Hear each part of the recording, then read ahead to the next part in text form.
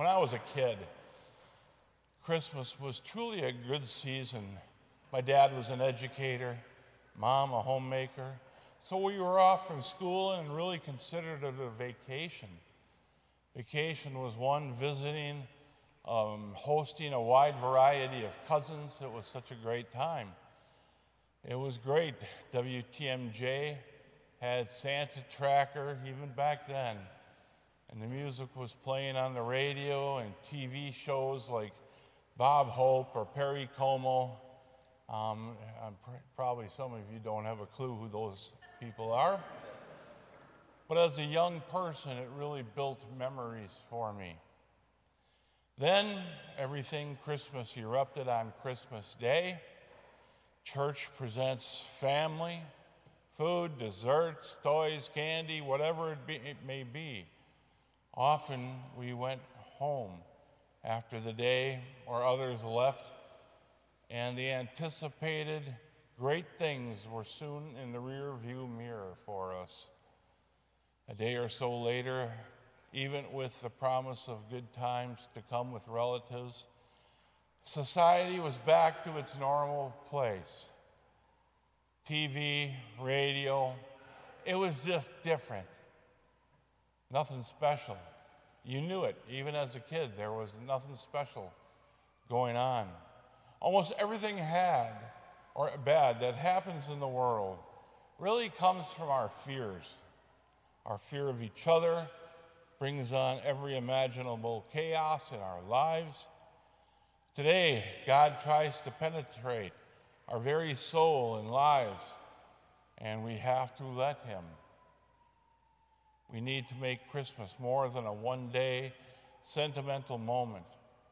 In Scripture, God comes to his people, always with the words, "Do not be afraid," which we heard. What can a baby do? What can a baby inspire in us if we let go of our fears? Miracles of the heart, that's what. The baby Jesus once stopped, and I hope you know this, World War I, the Christmas truce. I hope you know that story. I know I preached on it once. Jesus stopped World War I, the baby Jesus. And at least from Christmas Eve to the 26th.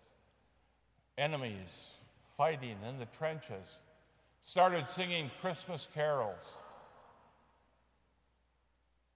Just hours before, the two sides were fighting, bayoneting, shooting each other. But then the great miracle of history came about. What a wonderful thing. Something inside these men said enough. All the Christian countries that were fighting each other, it was not good. The Germans, English, all those, the French. They joined and they sang and they exchanged gifts, the best of what they had, chocolate, cognac. They played soccer on Christmas Day. Together, they buried their dead. They laughed and enjoyed each other. Not everyone was happy about this. The generals were not happy about this Christmas truce. But something in the men of goodwill, said enough of this nonsense. We will not fight today.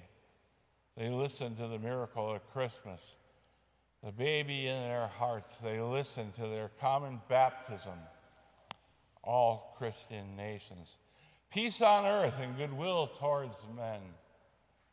To me, that's such a heartwarming story, and just as heartbreaking as it was heartwarming also.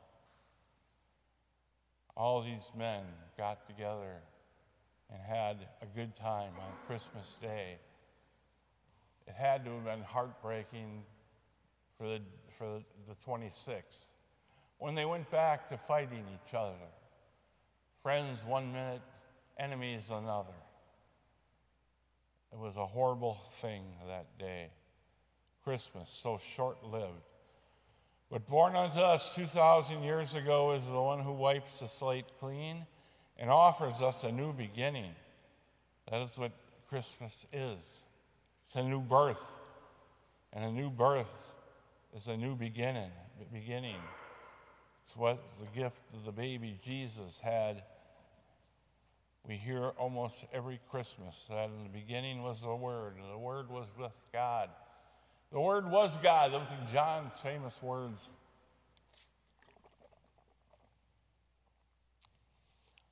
The Apostle John calls to our tremendous, the beginning, the creation, that Jesus was there.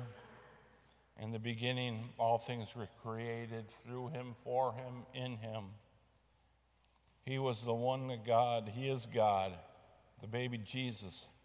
He's helpless, yet the most powerful force beyond capacity to understand.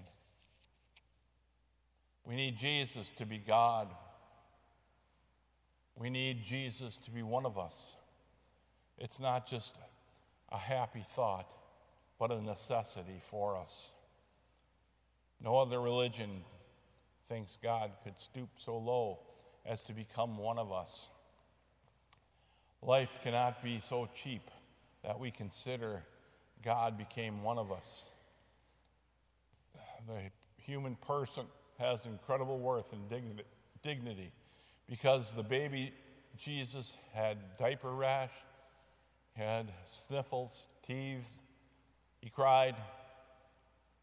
God held nothing back when he joined us in the struggle of being a human being.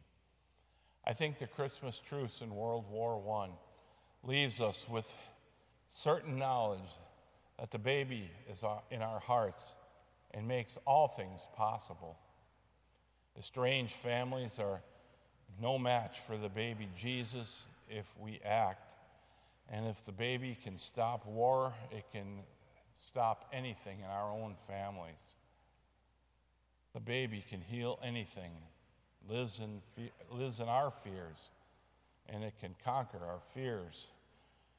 Whatever Christmas miracle we need, we place our hope in the God of the new beginnings. We heard in Advent that God is all things are possible in God. They just don't land in our laps, though. We pray, we act on our prayer, and we let God inspire through a baby. Whatever Christmas miracle we need, we place as our hope in the new beginning.